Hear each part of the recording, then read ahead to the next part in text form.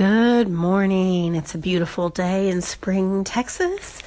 Little light, high overcast sky. Still cold, but it's not snowing anymore. I'm Fire Ant Lisa.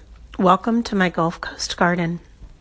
Today's topic is collard green propagation. So the word propagation means to start plants. How do you continue the life of the plant going forward? Not any specific plant, but just how do you make new plants from old plants? How do you propagate the plants? And the very obvious way that most people are familiar with is seeds. That's the natural cycle of a plant. It grows, it blooms, it produces a seed. You can keep that seed, and the seed is how the plant propagates itself. You can plant that seed somewhere else, and if all things go well, you'll have another plant. That's the basic method.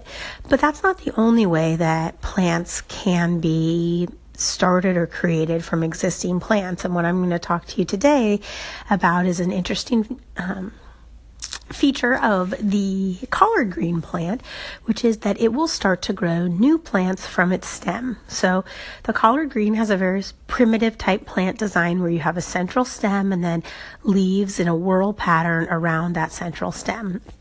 Now, as the plant gets taller, that stem turns into a stalk that's bare of leaves, so it's just exposed, and the new growth is happening up at the top. So for my prized Klein collard green, there's about 2 feet of exposed stem.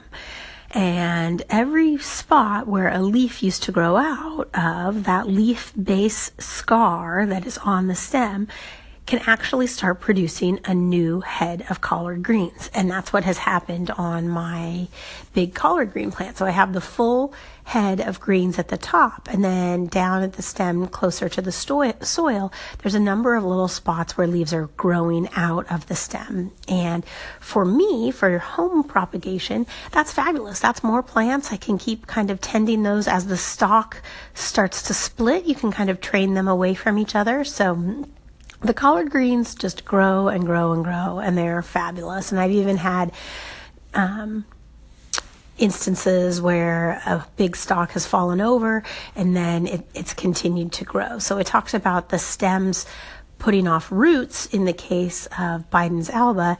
For collard greens, in my experience, the stem will put off new green leaves that would be good for eating. So that's just an interesting little fact about collard greens, why they're so wonderful to grow, especially in the home garden when you're not necessarily stuck to a industrial production schedule. You can just let the plant continue to grow. And if it decides to put off leaves along its stem, well, then you can cultivate and support those too as another source of leafy material to eat. So collard greens are awesome. I hope that you will start growing them. It's a little chilly now to get started, but anytime really you can put them in the ground and get them going down here in the Gulf Coast. And as you move further north, I think as soon as your soil is bare, you can toss down some collard seeds. So thank you so much for listening. I hope you have a wonderful day.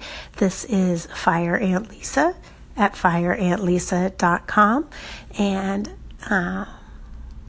have a great day.